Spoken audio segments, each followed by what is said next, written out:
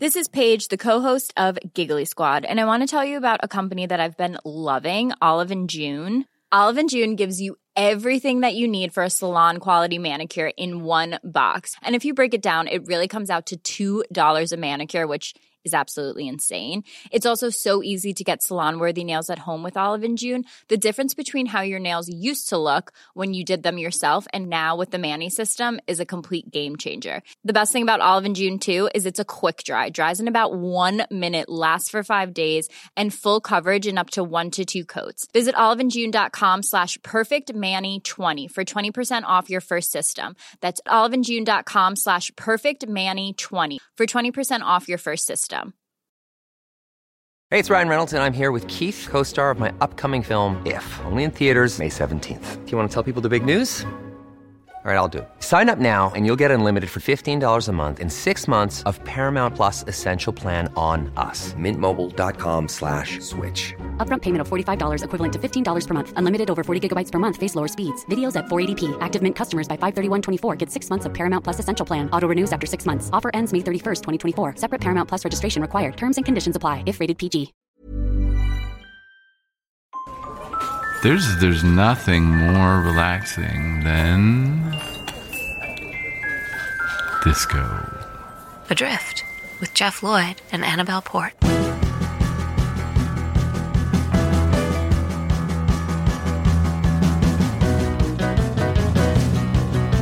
Hello. Hi. You all right? Yes, I'm fine, thank you, yes. Good. What to tell you about as we get started here?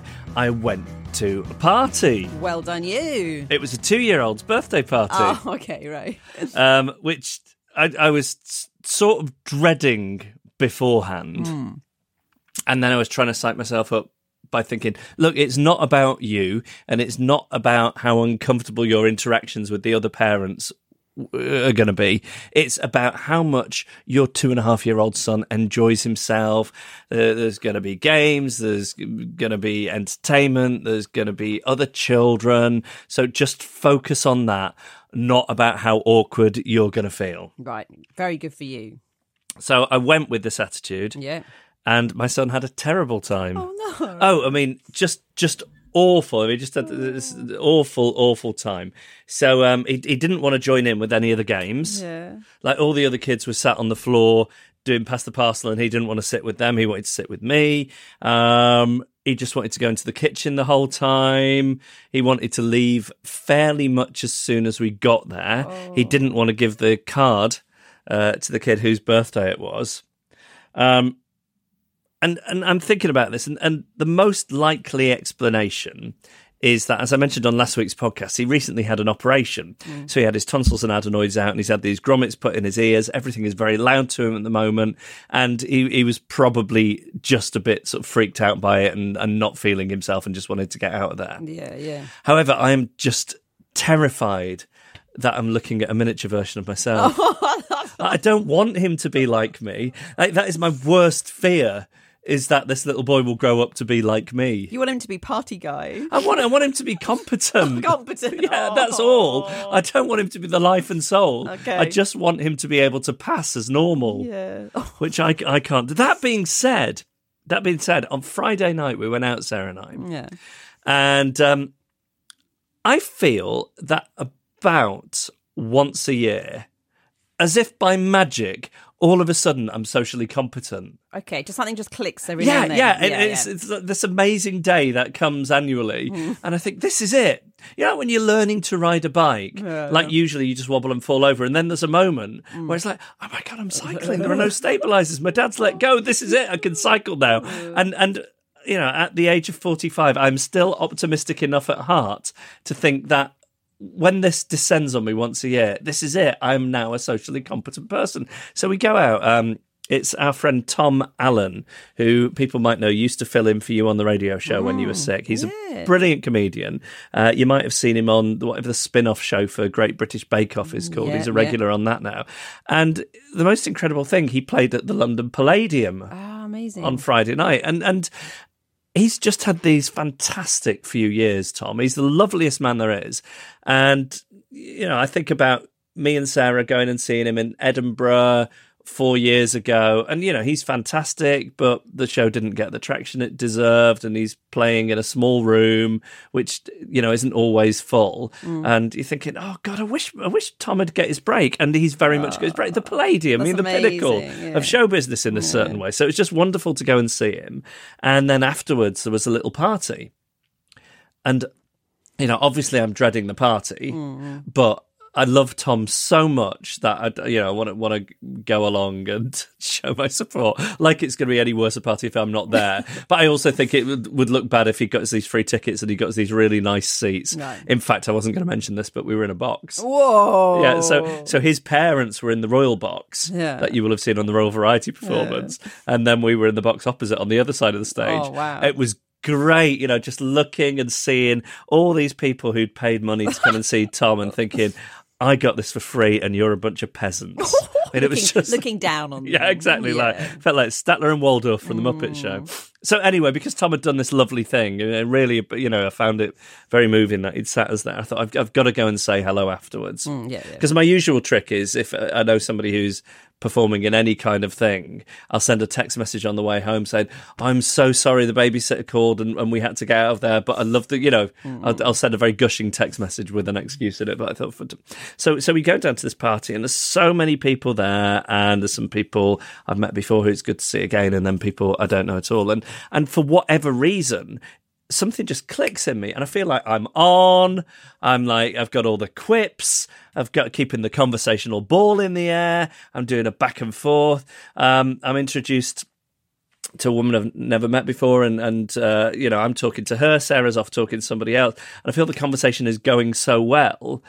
When the subject of, for whatever reason, Lady Diana comes up, I feel very comfortable in telling my story. The story about the condolences book? Yes. Right. Yeah, which is when Diana died, around the same time, I had genital warts. Oh, God. I'd actually forgotten that bit of it. Well, no, the interesting, but the best bit about the genital warts is I hadn't even caught them off anybody else. I'd got all these verrucas on my feet. Oh, my God. And somehow the verrucas had passed from... Somehow. Oh, my God. From foot to hand, and from hand to nether regions. They travel. Nether regions isn't something I've ever said before. It's nice. You get to a certain age, you're comfortable saying nether regions. So anyway, I'm telling this story, and basically the story is I ended up, despite the fact that I was uninterested in Diana up until the point of her tragic death, like getting swept up in the mood of grief that descended upon the nation. And I signed one of the condolence books for Diana in the waiting room of the STD genital wart clinic at Withington Hospital, where incidentally I was born in Manchester, nice. whilst waiting to have genital warts burned off. I told you as well that the doctor was awful. No, I didn't know that. Oh, because so basically the thing that he used to burn off the warts looked like a gun. Right. So I'm laying there with my pants down, and there's a nurse on one side of the bed and a doctor on the other. And as he fires up this gun to go down and apply liquid nitrogen to my penis. Oh, God, yeah. Urethra specifically. Oh, God. He holds the gun up to his mouth like he's a Western gunslinger and blows across the barrel of it to amuse the nurse. He's flirting with the nurse. Yeah. Oh. Yeah. Oh, dear. I mean, I hope that was an unsuccessful flirtation. I imagine it was. I would have thought so, yeah. So anyway, I ended up signing this condolence book. What did you write? I'm not telling you. And the only reason I'm not telling you is I can't 100% remember, but I can remember the gist of it. But here's what was wrong with it. There was nothing funny about it. It was just earnest. Right. Because I was swept up in the grief, I wrote something earnest in a Diana condolence book that, with hindsight, was insincere. But maybe are they not all in a vault somewhere? Well, this is what I mean. I can't imagine, landfill. Can you imagine, the Earl Spencer or Prince Charles or whoever said, "Okay, so this next one is from the STD clinic at Withington Hospital." Why did they have it? I don't know. I mean, it was so. Anyway, I was sort of telling this story, and I felt it went over well. Okay. Oh, good. Okay. Right. I wasn't expecting that. Okay. Yeah. Because I was on. Because this fine. social magic had descended on me. And this was it. This was the moment my life had finally changed and I became like everybody else. So then, because I'm doing a bit of mingling, I see somebody else I know and I go over and talk to that person. As I go over and talk to that person, I notice my wife make a beeline for the person I had been talking to. Right. So I sort of lean in to hear what they're talking about, and I hear her say, Can I just check, was my husband saying anything inappropriate then? What? So she'd heard me talking about that story. Yeah. And, she feels that even when I am operating at a socially competent level, she has to go around the room checking with people that I haven't embarrassed myself in some way or brought shame on our family. Can apologise for so that you. she can then do damage control. No. Yeah. It's beautiful, isn't it? If you know where you're going, it doesn't matter if the location is going in that same direction because you're already making the move. Jeff Lloyd and Annabelle Port are adrift. Maybe that could be a topic we ask you to write in on. Social cockiness after a lifetime of social incompetence. Just thinking, despite all evidence to the contrary, that all of a sudden you can roll with the big boys conversationally. Anyway, we'd love to hear from you. If you've got your story of social interaction gone awry, ready to go. I was talking to some people last week. I bumped into some people from Acast who they sort out all the advertising in the show. They're a wonderful bunch of people.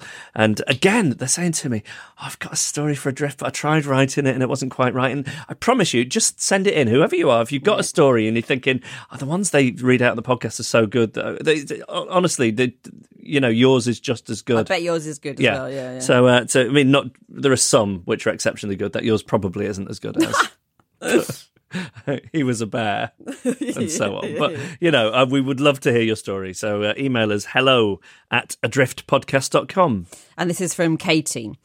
I have a nut allergy. It's quite severe.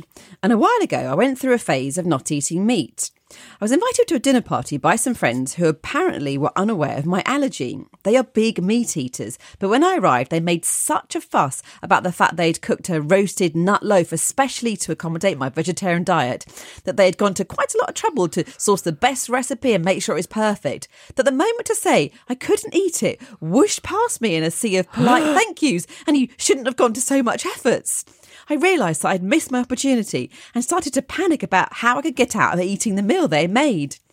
Eventually, we sat down to dinner and I had failed to come up with a plan and still was physically incapable of uttering the words, "Thank you so much for the effort, but your dinner may kill me." And I ended up sitting at the table, shoveling forkfuls of nut loaf into my mouth and washing it down with as much water as I deemed was polite at a dinner party, all the while feeling my throat and mouth swell and burn. I carry medication with me at all times to take in case of an allergic reaction, and I excused myself to the toilet where I overdosed on antihistamines and steroids and prayed that I wouldn't need to resort to the EpiPen. I went back downstairs, admitted that I was feeling a little unwell and didn't feel like I stayed for dessert, apologised, thanked them and left. I did get several strange looks, likely due to my swollen face, and I had to get into my car and drive myself immediately to the nearest A&E. I have still never told them.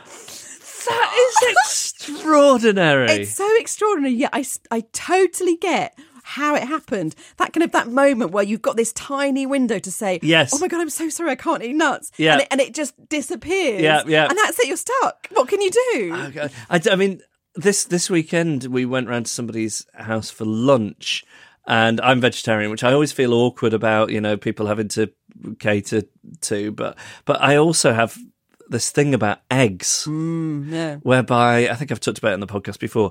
If I eat egg, I kind of vomit straight away.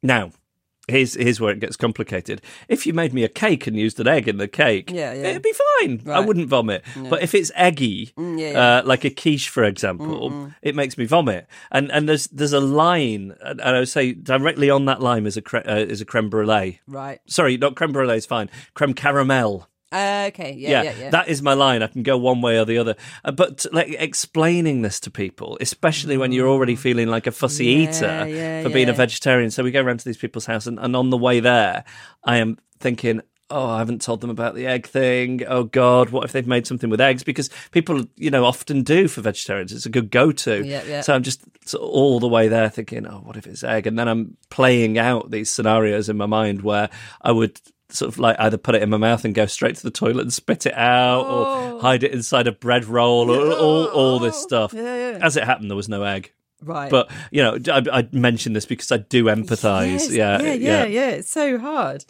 Katie does go on because she says, I think this behaviour could be inherited as it's something I can see my father doing. An example of his awkwardness is this.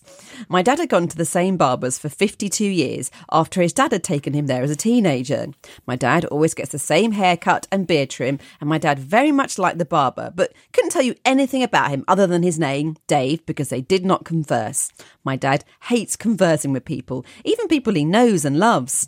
Anyway, the barber took on an apprentice last year, and my dad turned up for his trim and was seen by the new guy, a young, dynamic, chatty man who insisted on talking to my dad all the way through. Dad hated it. Next time he went, the apprentice became free and offered his chair to my dad. Dad replied, oh, it's fine, I see this other gentleman, I'll wait for Dave. The young man said fine and offered the next guy the seat, and Dad saw Dave a few minutes later. But Dad was convinced that the young man had seemed upset, that Dad hadn't wanted him to cut his hair again. Dad reported when he got home that he felt terribly guilty that he may have offended the young man, and it seemed to play on his mind for a few days about how he had not perhaps handled the situation very well. Dad's solution to the dilemma? Abandon Dave after 52 years of loyal custom and find another barber rather than ever face the offended young man again. I think we all know where you got it from, Katie. I think we all know that's exactly where you got it from. Oh, that's great. Okay, let's go on to Grand Countess Vicky Beasley. On the subject of awkward social interactions, when I moved to my current home 7 years ago, I joined a local gym and put myself onto a class the following day. I arrived a good few minutes early to see where all the equipment was kept and to set up. Shortly afterwards, another class member came in who was obviously a regular. He said hello to me, and I asked if I was in the right place for the body pump class. He confirmed that I was. He then picked up a bench, a piece of equipment needed for the class, and turned towards me holding it out. So I grabbed hold of it, thinking what a nice young man he was helping me to set up.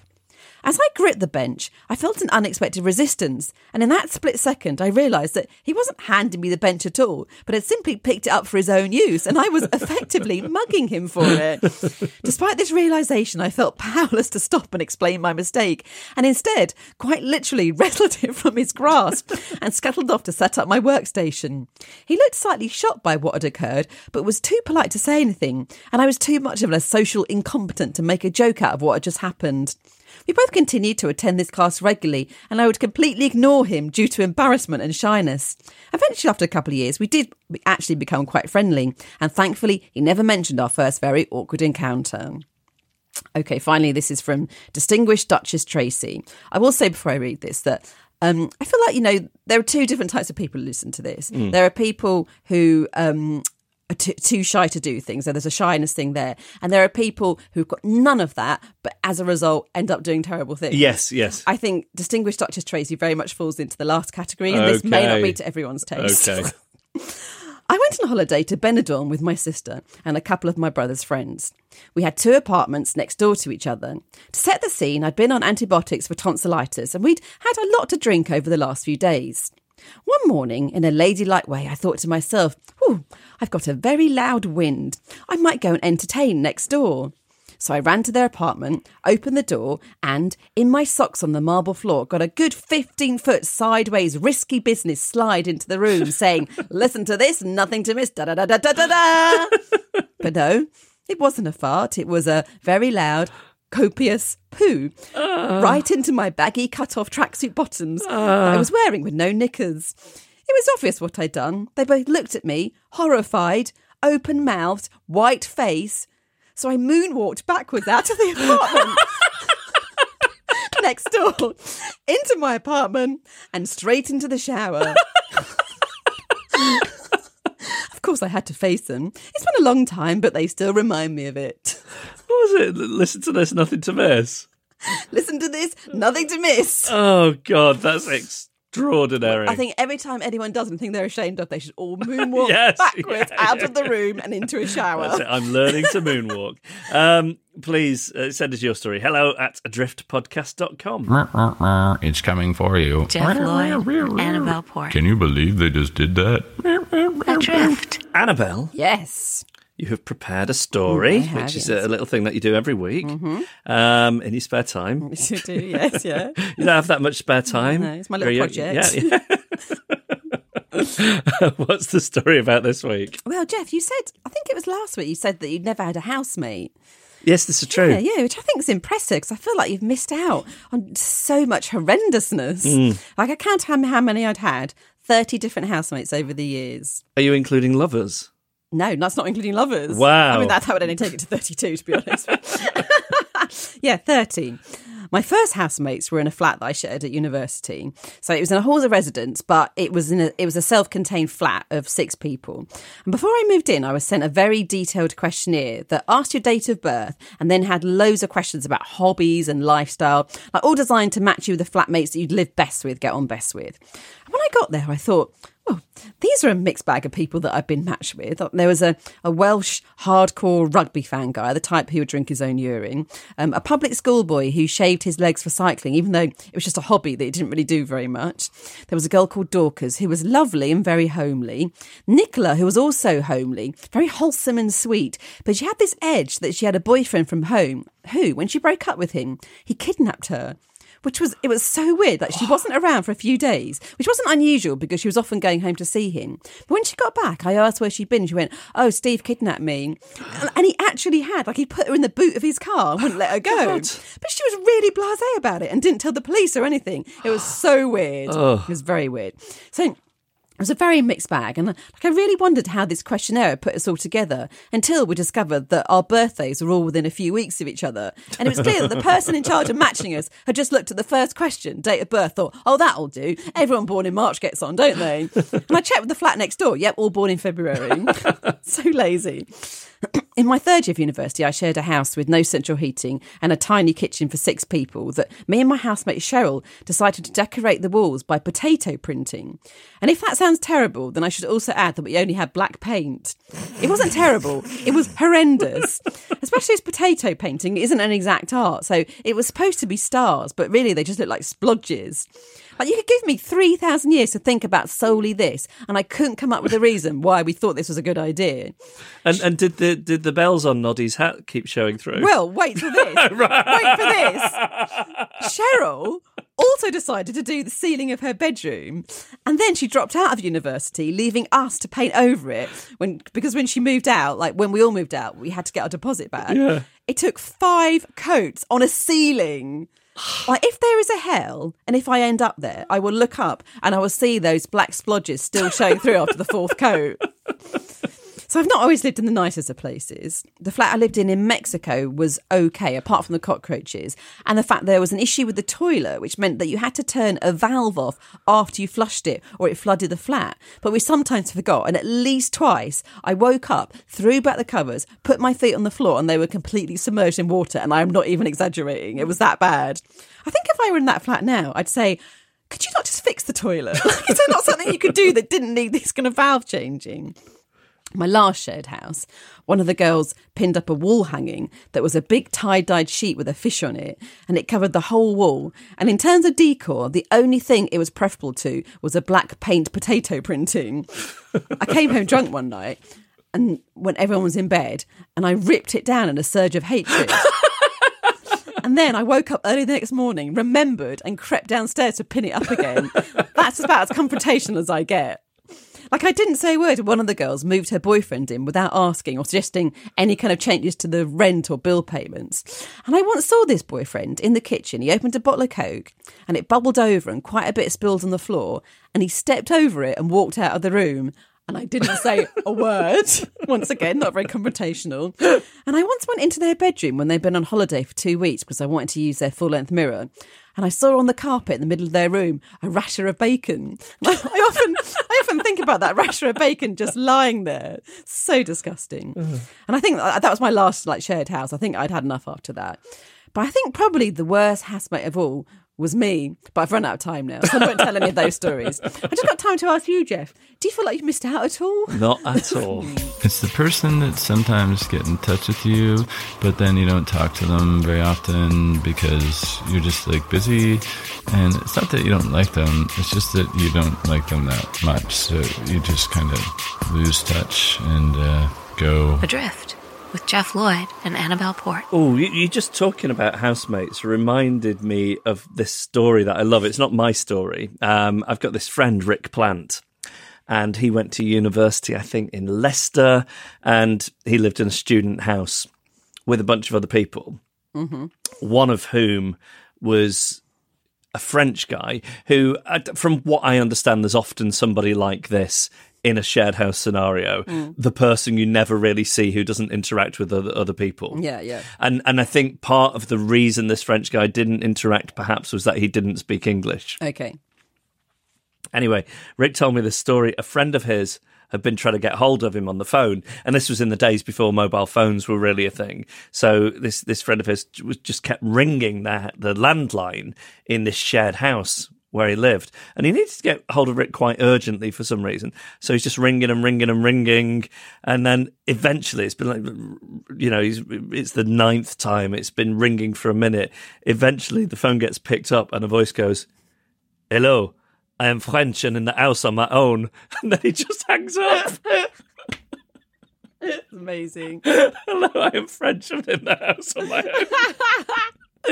Oh, I love that so much. You couldn't just leave. It's probably just so sick of it. Really. I know. But that's an explanation. Oh, he's French and in the house on his own.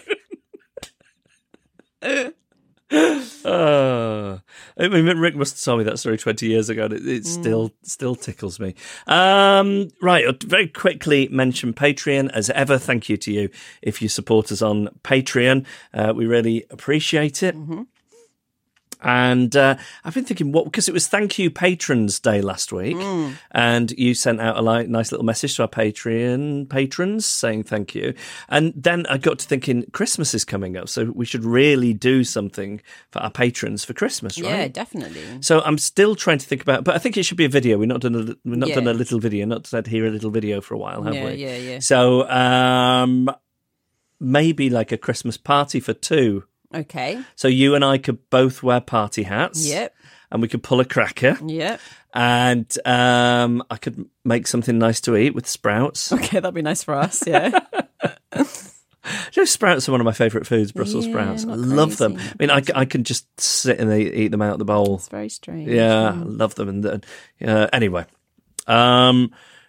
And then we could do something. I mean, so I don't know if we've sort of exhausted the question and answer thing. I don't know if our patrons feel that they've got the answers to all the questions. Might be some new people who got some questions. Yeah. So anyway, if you are a supporter of ours on Patreon, look out over the next couple of weeks. We'll send a message out saying what we're going to do and any interaction that we need from you. And then we'll make sure we have a little video for you in time for Christmas. Great. Did you see the idea someone sent in? I can't remember who it was, sorry, but we should do a director's commentary on the Partners podcast. We should both listen to it for the first time. Oh, God.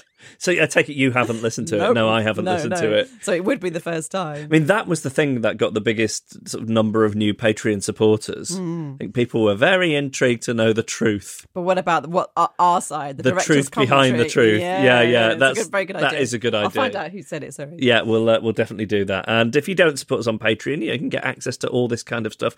Plus, at the very basic level, if you just contribute the sort of minimum amount per month, Annabelle will give you a title. Yes. So if you hear, when we're reading out the letters and emails and things, people have these titles. These are bestowed upon them by Annabelle, and that's what you get as a thanks for supporting us on Patreon. And then at different levels are all these different things that we knock up throughout the year when we get into a little bit of panic and thought, we've not done anything for a while. Yeah.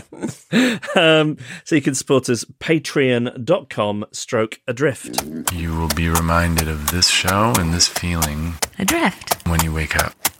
Jeff Lloyd and Annabelle Port, Adrift. I feel very lucky living here because very close to me is a fantastic Indian grocer. Oh, nice. And I would say most of what I cook is Indian food. And I can go and get these ingredients that are very difficult to find anywhere else. And also Indian snacks, which I love as well. Sev, which like these tiny little crispy, almost noodle things that you can sprinkle on top of your food. They do like sort of great crispy things that are very spicy. I mean, I'm in there all the time, basically. And the woman who works there, I can never quite tell if she likes me or not. Okay. She's got quite an abrupt way about her. Right. You know, she's not one of life's warm people. And I can sometimes have a reaction to that type of person where I try and overcompensate, and I'm so desperate to be liked that I can find myself annoying to them. Right, okay. You know, I can feel myself annoying them. So that's the dynamic in this place, if you get a sense of it. So I'm like constantly trying to please her in some way. If there are any psychologists listening to this, I'd really like to know what is going on with me here. Recently, I was in there with my son, and she said, "How old's your son now?" I said, "He's 2.5." She said, "Can you bring him baby clothes for less than 12 months? There is a woman who comes here who needs baby clothes." And honestly, I've made it my project now to get the most impressive bag of used baby clothes you've ever seen. Not because, you know, it's not that I don't care about this poor woman who's struggling to clothe a baby, but it's more about the fact that I want the woman behind the counter in the shop to like me and think I'm a good person. So that, again, that is the dynamic. Why am I mentioning this? Well, I go in there, I would say 10 days ago, and all she ever sees me do is buy kind of Indian groceries, right? That's. And she says, "Oh, I've got something that I think you'll like." I said, "What is it?" She said, I've made these. And she says the name of them, but I don't quite catch it. And she's basically got a stack of Tupperware boxes on the counter. Inside these boxes are these little, they kind of look like square sponge cakes, tiny square sponge cakes. And then on the top, there are mustard seeds and perhaps like a curry leaf and some other stuff. And she says, "I made these. Do you want to buy a box?" Now, what am I going to say? Even if I thought they looked revolting, partly because of awkwardness, like if anybody tries to sell me anything, if they phrased it that directly, I would say yes. And partly because of my need to win approval of this lady, I say, "Yes, please." So I buy this box of cakes for £2. Go home, eat one. Very nice. You tried one earlier. I enjoyed it, yeah. You and I are the only people who enjoy them. Sarah thinks they're not for her. Right. My mother-in-law tried one. She made this noise. She went, "Ugh." Really? The second she bit into it, yeah. They're confusing because it's a very savoury taste, but the texture is very cakey. I mean, I think they're great, but there are probably 8 in a box. Right, yeah. So I go in there the next day after I bought this first box, and she said, "Did you enjoy the cakes?" I said, "Yes." And then I start making up this lie because I want her approval. I said, "I love them. My wife loved them. My mother-in-law's visiting. She loved them. I mean, we just can't get enough of them." She says, "Oh, good. I've made more." Oh, no. So I said, "Oh, that's fantastic. I'll take a couple of boxes." Oh, of course you did. I'm going to start buying in bulk. Like this woman has never baked cakes or anything before, but because she's got the idea that these cakes are, you know, hugely popular in my household and there will be in others, there's now like every time I go in, there's a stack on the counter. And she says, "Oh, I've got more of these cakes for you." And then I feel obliged to buy a couple of boxes. Of course you do. But nobody likes them apart from me, so I'm eating them all myself. Yeah. How do I nip this in the bud? Is it too late? Are we past the bud stage? I find out in this week's The Incident. And for advice this week, I asked our fellow drifters on Facebook. I also posted a photograph of myself holding one of these cakes. The first reply came from Milo O'Neill, who said, "Jeff, you're looking old, mate." Milo, why would you write that? It's mystifying to me that you would write that to a person. You know, if I've maybe, you know, got some jam on my face, you could have commented, "Jeff, you've got jam on your face," and I could have wiped it off. Or you could, even at a stretch, "Jeff, that haircut doesn't suit you. I can get a new haircut." What am I supposed to do about my old, haggard-looking face? All you've done is make me think about my own mortality. Anyway, that was the first one. Next, Nigel Madderford says, "Clearly the only course of action is to never set foot in the shop again. As it's local to you, moving may also be necessary." Daniel Steele says, you have to buy 2 boxes every time you go in for life. or get a new grocer. Those are the only choices. David Morris says wear a disguise. Karen Hack says tell her your wife wants to lose some weight. And since she enjoys the cake so much, you don't want to bring anything home that might tempt her, since you are a loving and supportive husband. I do quite like blaming it on her, but I think I'd have to be very careful. I mean, I'd really have to, go big on the... Now, I don't think she needs to lose weight. I think she looks perfect as she is, because I wouldn't want the woman in the shop to think I was a controlling husband who was encouraging his wife to lose weight. What else? Carl Moore says, tell her there's a medication to reduce stomach acid which turmeric interferes with. And you could say that you're taking these meds and you just found out that you're not supposed to have turmeric. This is good. You see, now a few of the replies kind of start getting into this allergic reaction territory. Liz says, tell her your wife has developed a sensitivity to an ingredient in the cakes. She is so very sad that she's not able to have the cakes that out of solidarity you can no longer purchase them. Yes, I like that, because it puts the blame on her, and I also get to be some kind of martyr. This is good, Liz.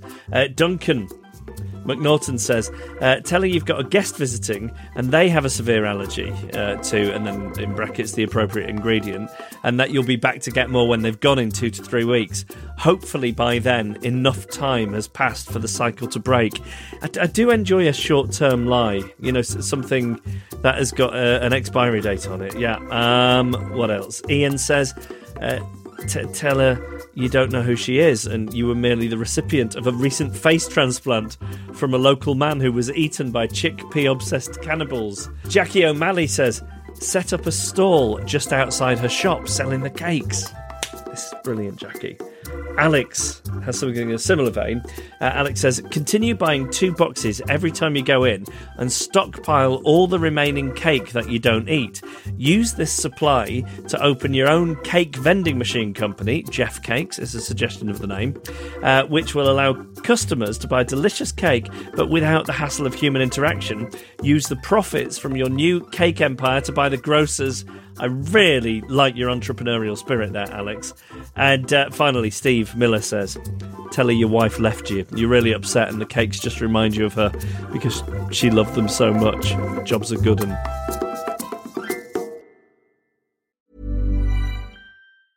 It's that time of the year.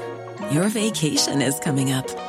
You can already hear the beach waves, feel the warm breeze, relax, and think about work. You really, really want it all to work out while you're away. Monday.com gives you and the team that peace of mind. When all work is on one platform and everyone's in sync, things just flow. Wherever you are, tap the banner to go to Monday.com.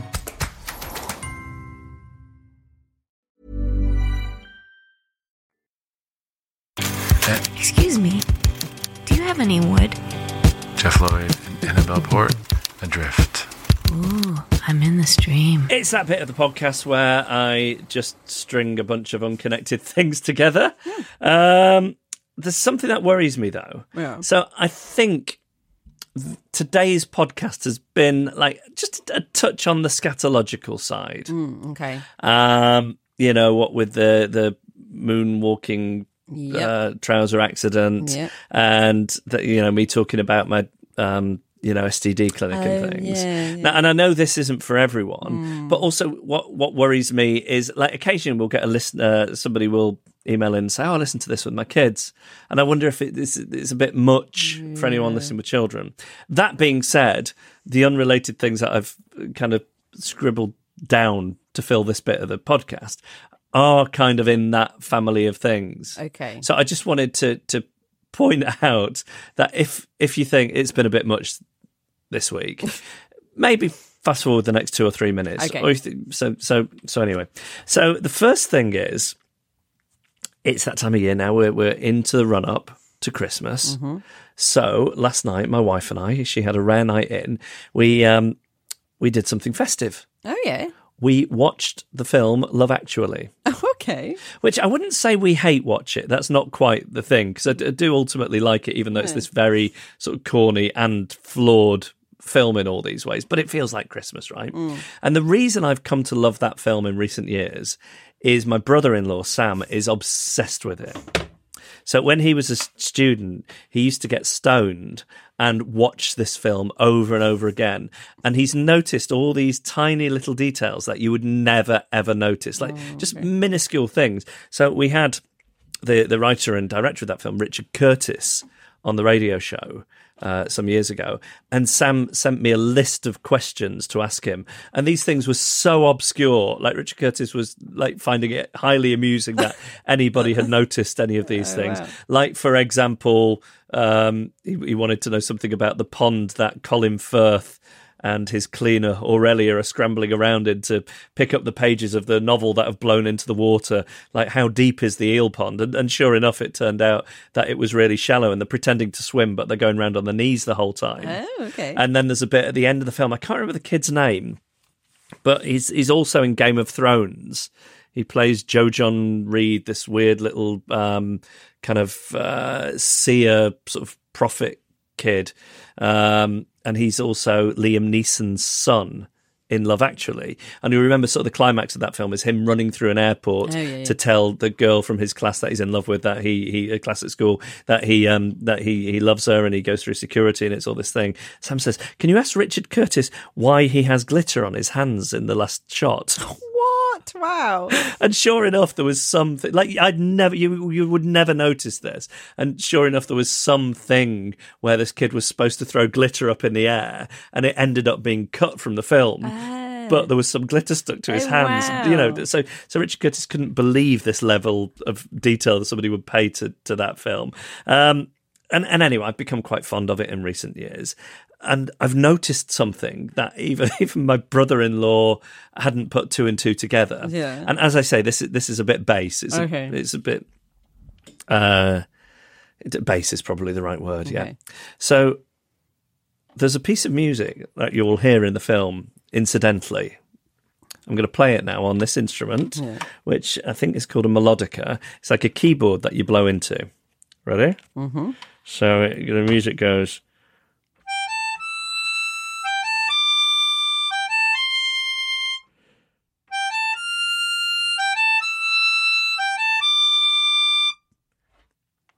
I'm gifting you here. If you are sort of somebody who finds a bit of filth funny, like every time you hear that music in that film, when you watch it this Christmas, imagine it to be a signifier that someone somewhere is getting a boner.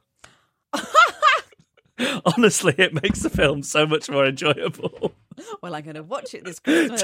Notice that. And really enjoy that. I mean, you don't need to tell your family that, but I mean, this is once again. I mean, this at the moment, people are thinking, "What's he on about?" But I promise you, if you remember this piece of music,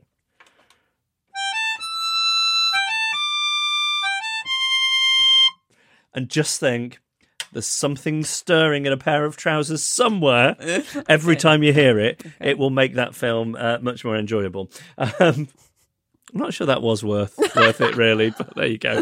The other thing, and really this is a quandary from me, we'll come on to Quandary Corner in a minute, but a quandary from me, had a man round fixing the toilet seat yesterday. Yeah. And while he was fixing the toilet seat, as quite often happens with me, I felt a somewhat urgent need to go to the toilet, and I don't mean for a wee. Okay, yeah. What do you do in that situation? I've had that situation before with someone coming to fix the boiler, and they were going in and out of the bathroom loads. And I honestly, it was so bad that even though I lived in a studio flat at the time, a tiny flat, and he was always within like a metre of me, I thought, could I just go into the bedroom and do it in a plastic bag? And I was sweating, and eventually he left, and I was like, oh. It's very hard. Yeah, damn, I wish I'd thought about the plastic bag. I think that's the only. If it gets that bad, plastic bag in the bedroom. Yeah. Jeff Lloyd and Annabelle Port. Germans. Drift. Time now for Quandary Corner at the GLAP Clinic in Problematic. It's the Knowledge College and Rules for Fools at the school. It's Rule School. Nobody's sent in any new suggestions for what this feature should be called for a long time, I think it's for a besting to can't remember them. Yeah. Okay, so who's the first one from? It's from Mr. Anon. What does Mr. Anon say? Recently, we needed some DIY done in our house, and I asked my friend to assist, as it was a job that we thought would only take about 20 minutes, and he knows more about this stuff than I do. And whilst I must admit he is good at DIY, it isn't his profession. Unfortunately, the little job became a bigger one over a whole weekend. I was next to useless, but he seemed to know what he was doing, and eventually we got it fixed. Happy days, and I gave him some money and a nice bottle of wine to say thanks. A couple of months later, me and my partner were doing some more work with my parents, and it turns out that the work my friend had done had caused a big issue in our house and has actually caused some, thankfully, minor damage to one of our walls. It's all fixed now, but my query is how, if at all, do I bring this up with my mate? I'm not angry or mad or after any kind of recompense. It was an honest mistake, and I couldn't say I would have known better. And if I'd known it was such a big job when it all started, I may not have asked him to do it. However, being such a friendly chap, he is bound to ask how things are with the house sooner or later. I know it's going to make him feel dreadful. I'm also aware if I don't mention it now and then he finds out way down the line, that could also be an issue. Any help on this sticky situation will be gratefully received. I mean, the first thing that springs to mind is you must never say anything about it, right? Yeah, I agree. Yeah. But then also, if you have got one of these little things in the back of your mind, and I know that it can just eat away at you. I mean, is there a passive-aggressive way of saying it? There is no good way of saying it. The only good way of saying it is by also handing him £1 million check. Because then there's nothing else that's going to soften the blow apart from the money. There's nothing you can do. Just don't say, unless you think there's any chance that you might get drunk with him and blurt it out. I would definitely never say anything. So somebody else went back and fixed it. I think, yeah, he got it all sorted in the end. Yeah. So it's all sorted. Yeah. Yeah. I mean, I really understand the compulsion to say something. Really? I really do. I really wouldn't want to. I don't understand the compulsion to want to say something. I'll just be like, that's it. I would never mention it. Okay. We'll leave it at that then. Okay. I think I'm right. There's no kind of... here's a funny thing. Yeah, let me ask you. They really ruined the... Like, how's that going to... It's going to be terrible. Yeah. If he offers to do any more DIY again, that could be a problem. Like, no, it's fine. It's fine. Yeah. I mean... I'm hearing like a phrase that I use a lot in my head. Like, it's like, let me ask you a question. Oh, right. I mean, that's the way into. Let me ask you a question. That's often the way into these things. Well, then what would be the question? Yeah, I don't know. You get, yeah. I'm sorry. There's only one thing to do. Never mention it again. Or is there somebody else you could mention it to? Oh, here we go. I wonder if there's somebody else you could mention it to in confidence, but you mention it to a blabbermouth. Who then repeats it to him? That's so even no, worse. it's not. No, it's not. It is No, worse. it's not. It's no. not from you. No, it's no. Like you're bitching about them. Yeah, no, back. but you could be cleverer than that. You say you say to the blabbermouth, like, I feel awful about this. You know, such and such did this thing, and it turned out blah blah blah, and yeah, I mean, Why do you want them to know? So they feel bad about it. That's all it's going to do is make them feel bad. So why do you want them to know? Why do I? Yeah. Why do Again, you if there's a psychologist listening who can help me with this, why would I want them to know? Like, I wouldn't want to deliver that news myself. No. Something to do with accountability. Okay. I think. Right. Yeah, I struggle when people don't hold themselves accountable. Okay. Now, of course, this person is, they're not holding themselves accountable because they don't know about it. Yeah, I don't know. I'll maybe book a couple of therapy sessions and see what's going on. And then do your thesis on it. Yeah. Yeah. All right, and what else? Okay, let's move on to Grand Sea Lord Gordon Dean. Even though I'm 56 and a Grand Sea Lord, I have never been on a stag weekend. Friday the 30th of November to the Monday. We are staying at Butlins Minehead, where Madness are holding their annual event. So great venue and decent accommodation, horrendous bar prices. We have been before. It's in honour of my lovely son John, who is marrying the lovely Bristolian Clarice in January. Question 1. I have been invited. Even though I feel a bit weird about going to my lads' do, I am oh so proud to attend. Do I act as lads? I am worried I may act as lad's dad. Even though we have had belting, even raucous outings, it's mainly been me and him and a few inner circle people. Jeff, how should I approach this event? I don't mind being larked about, but I know these things can get out of hand. I just feel awkward in my role. Question 2, before I go on, I must explain I am an introvert extrovert. I am a salesman in real life. In downtime, I am quiet and happy in my own world and skin. I can be painfully shy too. You see, these things aren't binary. No. Yeah. When I don the suit, I can turn on an inner persona, like you do with karaoke, and be Mr. Bloody Out There. I am the same at social events. I am lively, gobby, and sometimes considered a tad witty. All on my own terms generally, and I can shed the shyness. So I am sociable on my level. My issue is, John's best man, the delightful little Danny Arnold, had to decree John be dressed up like a wren and a very tarty one. This has made me chuckle as he's 6'2" and has a beefy beard. My heart sank a little when it was decreed that I can't go as Batman as planned. Saturday night is deemed superhero night at Butlins. I also have to go as a slutty wren too, but not so over the top as John. This does freak me out a little if I'm honest, but as it will be safety numbers, I can just about cope and have purchased the kit as requested by Dan, a brassy white top, shorts and white pop socks. Unfortunately, as there are also many other acts on, I really want to see a few. I want to know the following.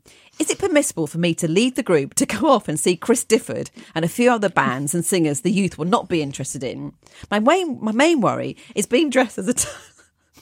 I can see where this is going, yeah. My main worry is being dressed as a tarty wren on my own, out of context. It's frankly making me feel sick inside. What do I do? Accommodation is a bit away from the indoor venues. Any help appreciated. Sorry for not sending earlier. I really pondered over whether I should ask or not, as it is a tad trivial to the rest of the world, but to me, thought-consuming. So I think like my first thought is, as the dad, there needs to be some arm's length element here. Yeah. I think you need to almost...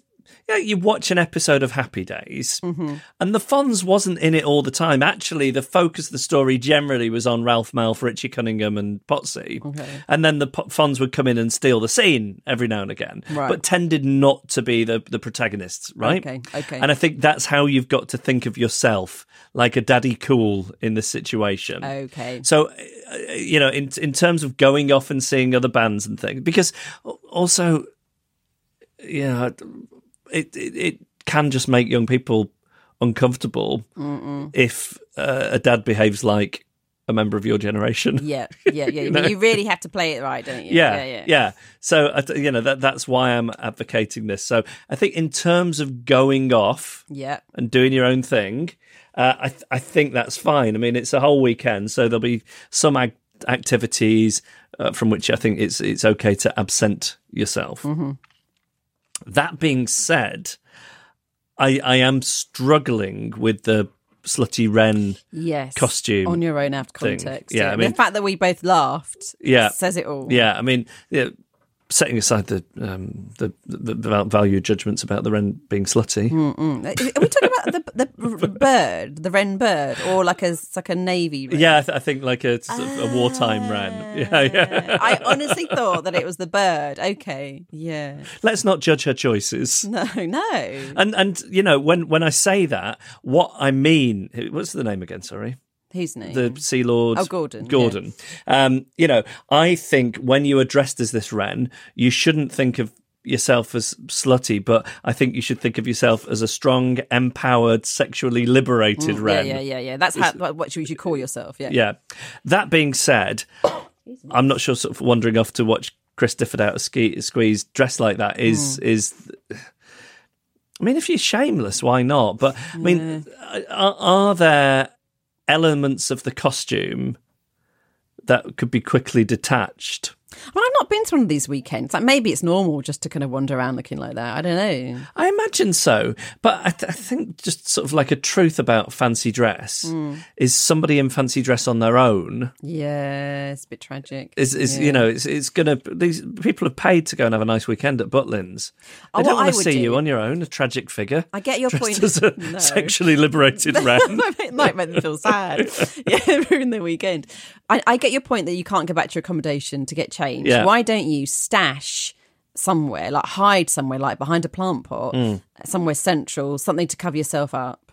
So you can a toga. Yeah, just take your sheet from your bed, stuff it in a plant pot, put but that's still fancy dress. No, what I mean is like a jumper and some Right. trousers. A hoodie. Oh, I see. And stuff them behind a plant pot. No one's going to steal it. Go and get it, put it over your little outfit, and then go and see Chris Difford, and then you can put it back in the plant pot. I'm really liking your mental image of Butlins as this place with all these plant pots. Because, I mean, if there are plant pots at these types of things, I imagine people are largely throwing up in them. Oh, yeah, good point. Yeah. Ask the DJ. I used to DJ a lot, and people would always be asking me to keep things behind my decks. Well, the barman woman. Yeah. Okay. I feel that. I think that's the answer. Yeah. Or fake some kind of illness. Yeah. And don't go for the whole weekend. Okay, that's that sorted. Great.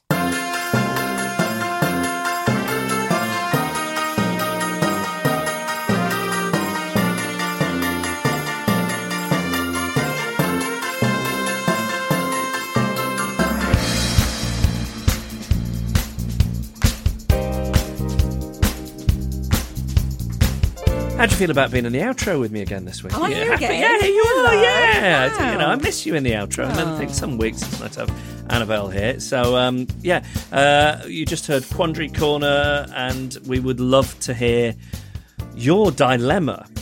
If you have a social situation where you're struggling to know what the rules are, then we can tell you. Although, I mean, I think we were very woolly on both of those this week. But by and large, I think we just know. This week has been an exception. So email us, hello@adriftpodcast.com, and it's the same email address if you would like to send in a story, because we would love you to send in a story. Thanks to Man and the Echo for the backing music, and to Emily Harrison for the incidental music during the incident. The voices you hear on our little idents are Vince Lynch and Simon Wilcox. Vince made all those little things. I mean, I did the music. I think I should get some credit for that. Yeah, and Vince didn't do that. Maybe we put them all together and put... You know, the source material. It was you. Was me. And why hasn't, some great songwriter come calling and asked you to collaborate? I will never know. I know. Who else have we thanked? Iwana Babu, who's around at the moment, I believe. And Patrick Gunning provided the technical support. Kim Rainey made the artwork, and Carla Gowlett took the photos. What else have we got to do? Mention Patreon again. We really appreciate your support. It allows us to justify to our partners, and as Annabelle said, bank managers, giving up a day or so every week to make this. So thank you for doing it. Yeah, we can carry on doing the podcast because of you, and you can support us at patreon.com/adrift. That's patreon.com/adrift. And I think that's everything. Oh, you were talking about the charts before, weren't you? The iTunes charts. Yeah. And you'd like to see us back up there. Number one. Well, we were a number one once, but the thing about podcasts is it's not about how many downloads you get. It's about the charts on iTunes. It's about how many new downloads you get, new subscribers, and about how many reviews people write on there. So if you want to find us a new subscriber, if you want to write a review, a 5-star one, if you haven't already, then that is always greatly appreciated. Yep. And then I think that's everything. I think so. Just one more thing to say. Nothing to miss. Listen to this.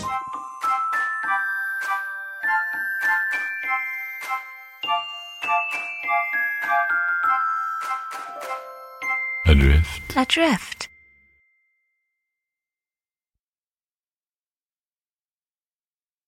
Podication time. This comes from Helen Reynolds, who says, "Hello, Jeff and Annabelle." Hello.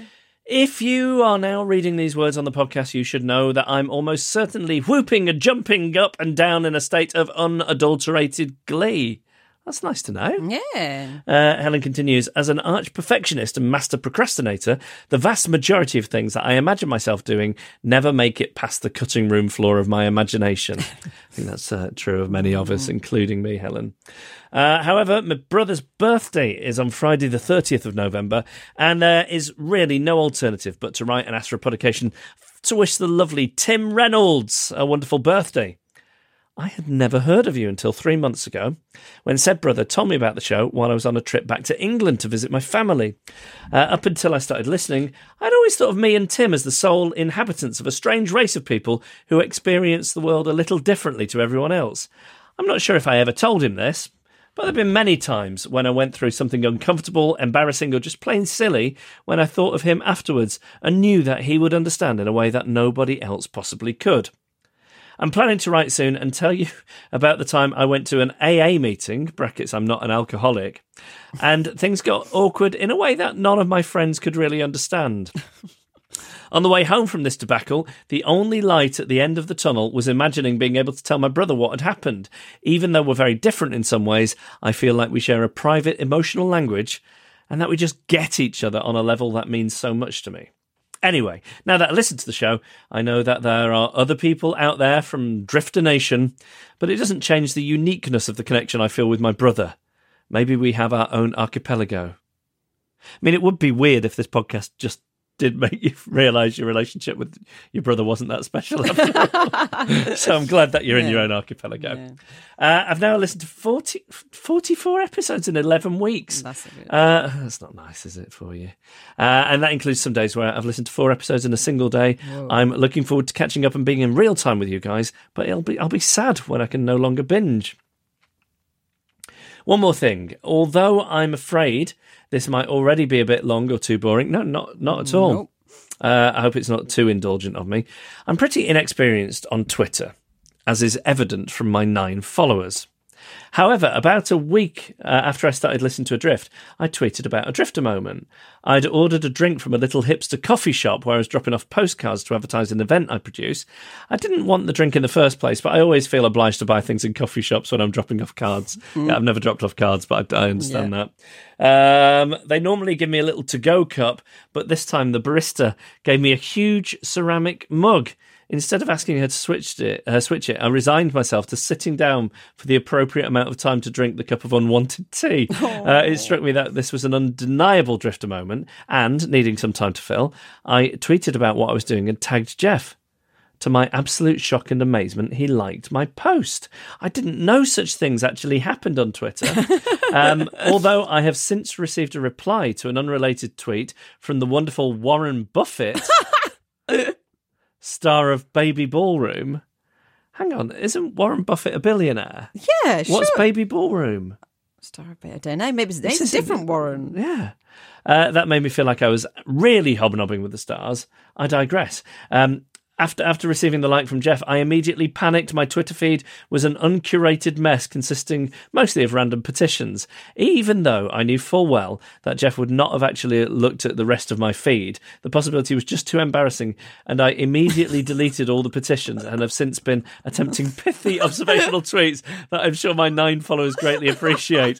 Maybe you'll get a kick out of this one from Halloween featuring a future Drifter. A young kid dressed as Batman comes to the door. Him. Trick or treat? I choose treat and hand over the candy. Me. Goodbye, Batman. Him. Actually, I'm just Colin. Oh Colin. I better go now, and I'm really sorry if this was too long. Not at all. Nope. Slash and burn, Annabelle. No, you barely did, actually, did you? Yeah. Nevertheless, I hope that my brother has, or had, depending on when you get to this, a sparkling day on the 30th. He is an amazing person with a brilliant mind and a fabulous sense of humour. If he gets around to sharing any of his own Drifter stories, I think you'll love him too. Keep up the perfectly adequate work, you two. All the best. Helen. Well, Regal Viscountess. Helen, that is. I think we should all follow her on Twitter and send her into meltdown. Yes. Yeah. She might lose her mind. Yeah. I mean, it's too stressful for her. She hasn't put her Twitter handle. No. But maybe you could search for Helen Reynolds. Find the one with 9 followers. Yeah, look for the Batman tweet and you're in. Yeah. I mean, I will say I do sometimes look at people's Twitter feeds. Oh, okay. But I don't recall looking at Helen's, but it depends how sort of bored I am, which is usually quite bored. So, yeah, there's something I'll be doing after this podcast if I don't get distracted by those cakes from the Indian grocer. And then this one comes from Gordon, who we heard from before. Yep. Grand Sea Lord Gordon Derbyshire, who says, "Hi, Jeff and Annabelle. Ahoy, Grand Sea Lord Gordon Derbyshire here. I have 2 requests for a podification and a question for Quandary Corner. That's been addressed. Yep. May I have a podification for the next podcast? Please, please, please. It's a birthday message for my lovely son and my baby, Jonathan Derbyshire. John is turning 31. On Friday the 30th of November, and I would dearly love to wish him a great birthday. Sorry, I had to stifle a burp then. Oh, okay. I thought you were starting to cry again. No. It's a rarity in the publications for me not to cry, but that was just either a If burp you're crying or over birthdays, I'm going to get worried. He is a bloody fine fellow, a serving submariner in the Royal Navy, and truly makes me a proud father year after year. Oh my God, what a great job that is. Yeah. A submariner. No. I hope he's got a very full beard and smokes a pipe. Well, he has. He's got a beefy beard. Of course, learned yeah, that well before. remembered. Yes, Yeah. yes. I wonder if that's like part of the thing for working on a submarine. That, you know, when you go for the interview, they say, "Can you grow a fulsome beard?" Yes, I would describe it as beefy. You've got the job. I'm also prone to the bends, but never mind. Anyway, he's supported me over many years with my ups and downs, being a great wingman at concerts and festivals and footy, up the Villa and Pompeii. Pompey. What? I thought it was up Pompeii. It's Pompey. What's Pompey? Pompey. It's a Pompey. Isn't that like Southampton Football Club or something? To be honest, I don't know, but I know it's Pompey. Why does he support two teams? Is that allowed? Yeah, Aston Villa and Southampton. Maybe I'm wrong. Pompey. Yeah, I think you can have two teams. You can understand why I got confused because there was that Frankie Howard sitcom Up Pompeii. No, I totally understand the confusion. Yeah. I do love every bone in his bearded body, in fact, and wish him a fantastic birthday at a madness-hosted weekend at Minehead Butlins. We're all going to be there for his stag weekend, as we know, as we discovered earlier. Love to you both. Hugs all. Grand Sea Lord Gordon D. I do hope, I know I encourage you to fake illness and not go to the stag weekend, but I hope you go, and I hope it's marvellous. Yeah. Madness are always fantastic. Yeah, that'd Chris be brilliant. Difford, I don't know who else is on, but I mean, that already, that has the makings of a great weekend. Yeah. And, follow Annabelle's plant pot advice. Exactly. You'll be fine. Yeah. So there we go. You missed the update at the top. What update at the The top? important update. Go to the top. Update. Oh! Yeah. Oh, this is great. An update from last week. This is from Lord Chamberlain John Corzelius, who says that his granddaughter arrived on the 20th, the name Ellery Rose. The little girl. Congratulations. What lovely news. Yes. Lord Chamberlain, Congrats. the grandfather. Yeah. John Corzelius. Ellery Rose, that is a lovely name. Gorgeous. Yeah, so there we go. I enjoyed those publications this week. Ellery Rose, welcome to the world. Yep. Hey, you with a pretty face, welcome to the human race. From John Corzelius. Tim Reynolds, happy birthday from Helen, who we need to have a look for on Twitter. And I don't know if he's a captain, but I'm calling him the submarine captain. Good, okay. Jonathan Derbyshire from Grand Sea Lord Gordon. There we go. That's this week's Podications. If you would like one, email us hello@adriftpodcast.com.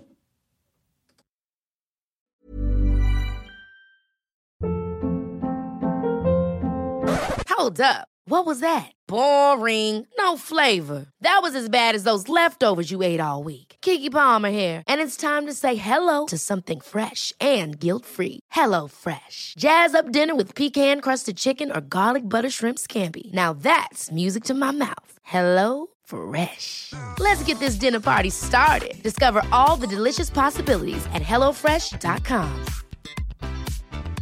Planning for your next trip? Elevate your travel style with Quince. Quince has all the jet-setting essentials you'll want for your next getaway, like European linen, premium luggage options, buttery soft Italian leather bags, and so much more. And is all priced at 50 to 80% less than similar brands. Plus, Quince only works with factories that use safe and ethical manufacturing practices. Pack your bags with high-quality essentials you'll be wearing for vacations to come with Quince. Go to quince.com/pack for free shipping and 365-day returns. Hey y'all, Darius Rucker here. A lot of people ask me, what inspires your music? And one of the big things is a strong sense of place. That's why I love my home state of South Carolina and want to share the awesome things it has to offer. From the beautiful mountains down to the sunny coast, it's got it all. Not to mention two of my personal favorites, great golf and amazing food. Come see why I love this place. Visit discoversouthcarolina.com.